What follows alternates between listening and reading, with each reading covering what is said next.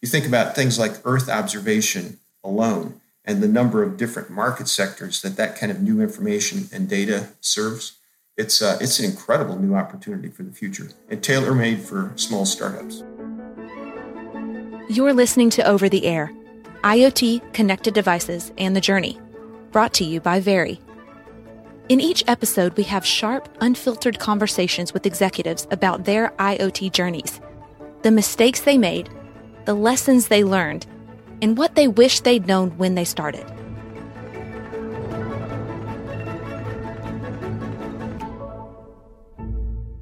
Hey, everybody. Welcome back to Over the Air, IoT, Connected Devices, and the Journey. Today, we're going to be talking about SPACs, space, and space IoT.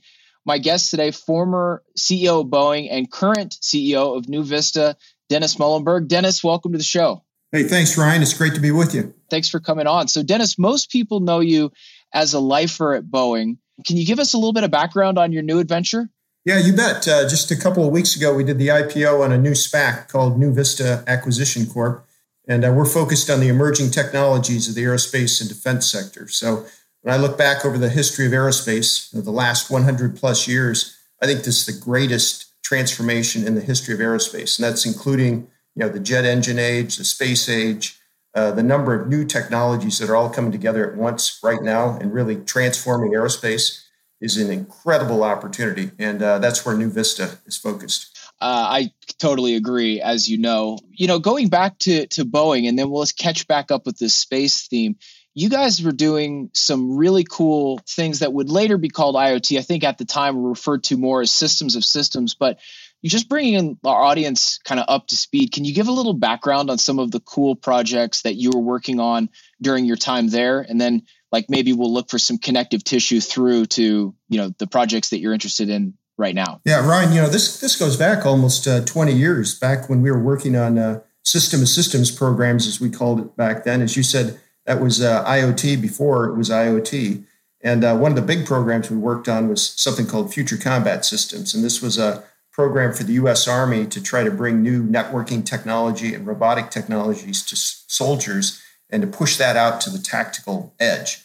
And we worked on a number of different systems that would connect soldiers in new ways, new communications gear, robots, both flying and crawling robots that could be controlled in the hands of soldiers out in platoons. All of that connected back to their main tanks and other platforms that they would operate in. All of this networked across about 24 different systems that were all being developed in parallel, all of which could operate as a cohesive, what we call brigade combat team. So it was fantastic technology in terms of connectivity and new ways of operations. And it also brought about new organization structures, operational structures for the U.S. Army. So it's interesting how the technology and the organization structure both kind of transformed together. That was an awesome effort, and really a precursor to a lot of the other system of systems work that's now been done over the last 2 decades. If I recall, that award was circa 2002, 2003. Is that about right? Yeah, just about 20 years ago. Yep. What would you say, looking back in the years from then to now, what are some of the significant changes you've seen in the connected space? Can you talk a little bit about that arc that have got you feeling really jazzed about 2021? Well, I think some of the trends that we see and are continuing to accelerate is increased bandwidth and reliability of connectivity. So as we look at the proliferation of 5G and new levels of connectivity, we look at things like satellite communications technology, which is now very commonplace. Those high bandwidth, high connectivity capabilities are enabling all kinds of new technologies on their own. Vehicles that are connected, people that you can stay connected, around the clock, around the world. All of those things are transforming how we live. And it's exciting to see that arc, and it's actually not slowing down. It's speeding up as we think about new communication technologies for the future. Okay, let's take that, push that thread forward, bring us up to present day. So Vista, you guys just raised a boatload of money, $250 million, maybe slightly north of that. For your SPAC. Your orientation is towards space, specifically, as I understand it, space IoT, which is the coolest term anyone's ever said on this podcast. What can you tell us about what you guys are interested in, focused on? What kinds of things are we going to be seeing out of Vista? Yeah, well, going back to New Vista, when we look at the emerging technologies that are of interest to us, you see things like artificial intelligence, autonomy, new networking technologies, new manufacturing technologies, new propulsion systems, new satellite networks made up of microsatellites and nanosatellites. These are much smaller scale networked satellites, if you want to use that term of space IoT, connecting thousands and thousands of satellites on orbit. All of those technologies coming together at once are transforming logistics and transportation, things like e-commerce, which are satellite enabled, things like advanced air mobility, flying taxis, which are highly connected machines, again, using space-based communications, areas like next generation defense systems, and then the foundational transformation of the space ecosystem. So if you think about low Earth orbit, right, 100 miles plus up above the surface of the Earth. Today, there's really one destination there, International Space Station. But over the next decade, there's going to be massive growth in new destinations, space factories, space tourism, a whole new transportation system to serve that ecosystem, all connected by satellites and communication techniques. All of that creates this new space IoT, and it's transformational. It's going to make low Earth orbit the next big ecosystem. And it's really interesting. One of the things that we often hear from venture capitalists is that the companies doing really interesting things in space have much too long of a time horizon to be like interesting as portfolio companies. It feels like SPACs fill that gap effectively. Is that your view on it? Yeah, I agree. SPACs are a great new vehicle to help some of these private startup companies mature with the time skills needed to field new hardware in space and ultimately become a successful public company. And traditionally, space is a hardware and software kind of business. VC money often, I'll say, shies away from hardware businesses and tends to focus more on just digital and software. Space business also tends to have higher regulatory burdens, certification for space hardware. If you're going to put humans into space, arguably the most difficult thing that mankind does is putting humans in space. But those higher regulatory boundaries also tend to extend the timelines. So sometimes venture capitalists don't have enough patience for those kind of investments, whereas a SPAC can come alongside these private companies, not only be a provider of capital, but also a provider of additional technical depth and operational experience, really a long-term kind of business partner. And that's really the business model that we've developed with our New Vista SPAC. So we're looking for great emerging technology space companies, companies who will make this space IoT environment a reality, but they can also use a partner who can bring a strong amount of capital along with technical expertise and operational expertise with a long view of the idea of ultimately producing a successful public company. So some of our listeners out there are probably asking themselves, hey, look, space is the most fascinating thing that you can do. I, the entrepreneur in question, this fictitious person, am interested in starting a company or directing my company towards space to participate, in this really exciting arena. What advice would you have for a smaller company that wanted to participate in space IoT? What are some of the gaps that you think will be there? Maybe a smaller company could be really effective at that, like the larger companies obviously are going to do the huge pieces like the propulsion systems and things like that. But are there gaps that you think, if you were advising, you'd say, hey, look, I really think if you focused here, there's some opportunities to get in there? Yeah, we see several evolving space-based markets where small companies are being successful. One is in the launch market, and smaller rockets, medium-sized rockets, mini rockets, if you will, with smaller payloads. So as satellites get smaller in size, these nanosatellites and microsatellites I talked about earlier, the size of the rocket to take them into space comes down and is simplified. And we're seeing a number of companies that are entering that marketplace with the idea of reducing the cost to get to space, breaking the cost curve, and thereby increasing access to space. That's a very lucrative area, and a number of new startups are being very successful there. A second area of interest is in satellite design itself. We have companies who are now 3D printing satellites, designing new, very small-scale satellites that are networked with very sophisticated payloads, and putting thousands of those on orbit with multiple launches. Again, that's something that the capital and scale of a small company can actually achieve. So that's an exciting area for the future. Then if you think about the services that ride on these networks, these new satellite IoT networks, fabulous variety of companies that are working in that area on things like Earth observation, new reconnaissance and surveillance capabilities, new communication capabilities, dozens and dozens of small startups that are primarily software companies that are now operating on this new space-based network and satellites. And the number of applications there is almost unlimited. It's incredible how much value is being created. You think about things like Earth observation alone and the number of different market sectors that kind of new information and data serves. It's an incredible new opportunity for the future and tailor-made for small startups. Mm-hmm. Yeah, interesting. As you're thinking about commercial applications of some of these things, let's talk about the moon for a second. I've heard you mention that traveling from Earth to moon and back needs to be, well, these are my words, not yours, but I'm paraphrasing, but more like a highway and less Lewis and Clark. Can you talk about what some of the specific challenges, obviously takeoff and landing feels extremely important, but what are some of the really important technical challenges that you think would need to be solved to turn it more into that highway experience where you just don't even think about it too much? You're able to, something that you would feel good recommending your friends and family embark on? Well, this is the exciting part about space travel that's evolving right before our eyes, Ryan. It's the most exciting time in space exploration that I can remember, even going back to the Apollo days.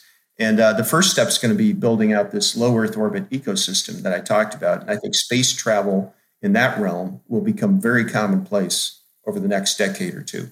You already see a number of companies that are working on things like space tourism, the ability to bring humans to the International Space Station.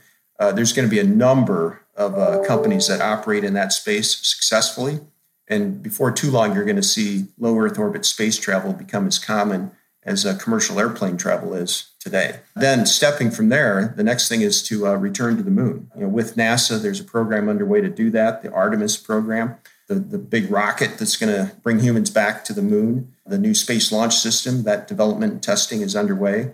And NASA is planning the first mission in 2024. And think about this, putting humans back on the surface of the moon, this time to stay. And I think that's one of the big changes, is to create a permanent lunar base, permanent operations that will allow the transportation, the travel between Earth and moon to become more commonplace, become a highway, as you said.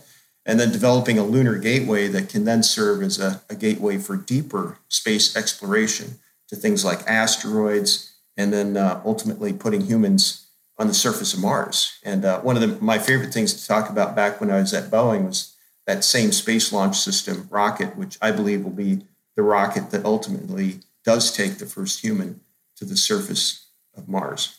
I want to ask you one last question about the moon. Then we're talking about Mars, and then I definitely can't let you go without talking about mining asteroids. But 1969 was the first time we went to the moon. When was the last manned mission to the moon? It would have been early 70s? Early 70s, yeah. It feels, when you talk to folks from the baby boomer generation, it feels personal. That was such a big part of their story to go. And in a way that I'm not sure like all space narratives feel, it feels like we're back. We've come full circle. We haven't been in a long time. It's a topic a lot of people touch on.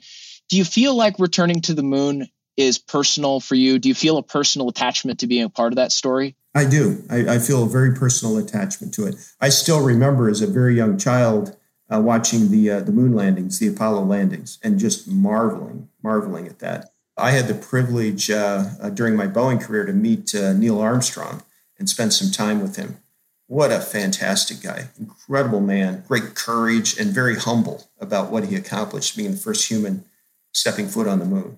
And I was always inspired by that. It's something that inspired me throughout my entire career. And now it's just exciting to see us returning to that opportunity. As I said, not only getting back to the moon, but setting up a permanent base there. A lot of people don't realize how much of the technology from the Apollo program changed so much of our lives here back on Earth over the last many decades. A lot of the computing technology, the IoT technology that we talked about, can trace its way back to the space program. new materials, new medical equipment, so many things that transformed life on Earth because of the space program. And now I think we'll see a second wave of that as we go back to the moon, set up a permanent presence, go to Mars. The technology ripple, the benefit back to humans here on the surface of the Earth is going to be extraordinary, and many things that we don't even know yet. Right. So asteroids. I've heard it said that the world's first trillionaire may very possibly be the guy or person that gets this right, that really figures out how to get in there, mine some of these, what are to us rare elements, may not at all be rare in the core of an asteroid. Is this something that really turns your crank? Is that something that you think New Vista would be taking a hard look at? Is companies that are maybe oriented in the direction of being able to be a part of that story? Is that on you guys' radar? Yeah, I think that's something certainly it's going to be of high interest to us over time. I don't see any companies that are ready to go public yet in that sector. There's certainly a lot of investment that's going into asteroid mining, and I think this whole area of deep space exploration will ultimately be of commercial interest to us as well at New Vista. And this idea of asteroid mining is a fantastic one, right? There are almost unlimited possibilities there. It could be rare minerals and other capabilities that we could find on these asteroids. There are companies already demonstrating the ability to rendezvous with an asteroid, land on it, be able to pick up material from the asteroid, return it to Earth. So those technologies are already being developed and demonstrated. Now, the trick will be to do that at scale and to do it in a way that's economically viable. And it's not only about going to asteroids and mining and bringing stuff back to Earth. It's also about space-based operations. So there's some who propose, for example, finding asteroids that might be rich in ice and be able to harvest that ice and move it to the moon as a source of water on the moon, going from low gravity to low gravity. So there are all kinds of possibilities once you tap into the ability to reliably and economically gain access to asteroids. So my last question for you, Elon Musk has famously said that he's fine to die on Mars, just not on impact. At what point do we see Dennis Muilenburg? What is your threshold for space travel? So you're obviously very interested in investing, being close to it. At what point do we see Dennis Muilenburg raise his hand and go put eyes on up close on something in outer space? You want to be one of the first guys in this next wave?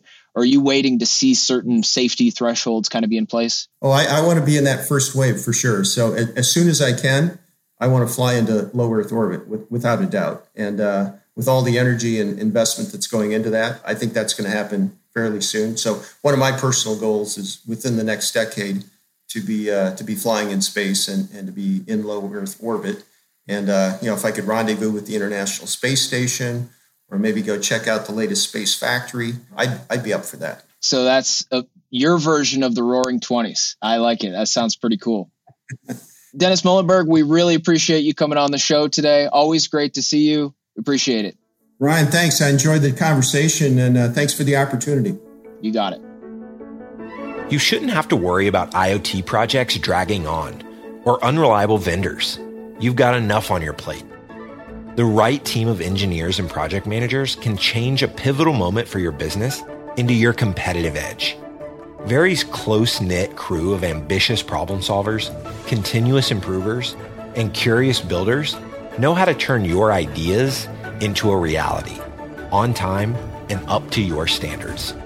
With a focus on mitigating risk and maximizing opportunity, we'll help you build an IoT solution that you can hang your hat on.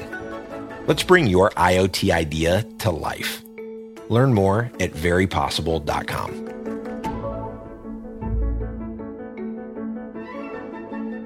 You've been listening to Over the Air, IoT, Connected Devices, and The Journey. If you enjoyed today's episode, make sure to hit subscribe in your favorite podcast player and give us a rating. Have a question or an idea for a future episode? Send it to podcast@verypossible.com. See you next time.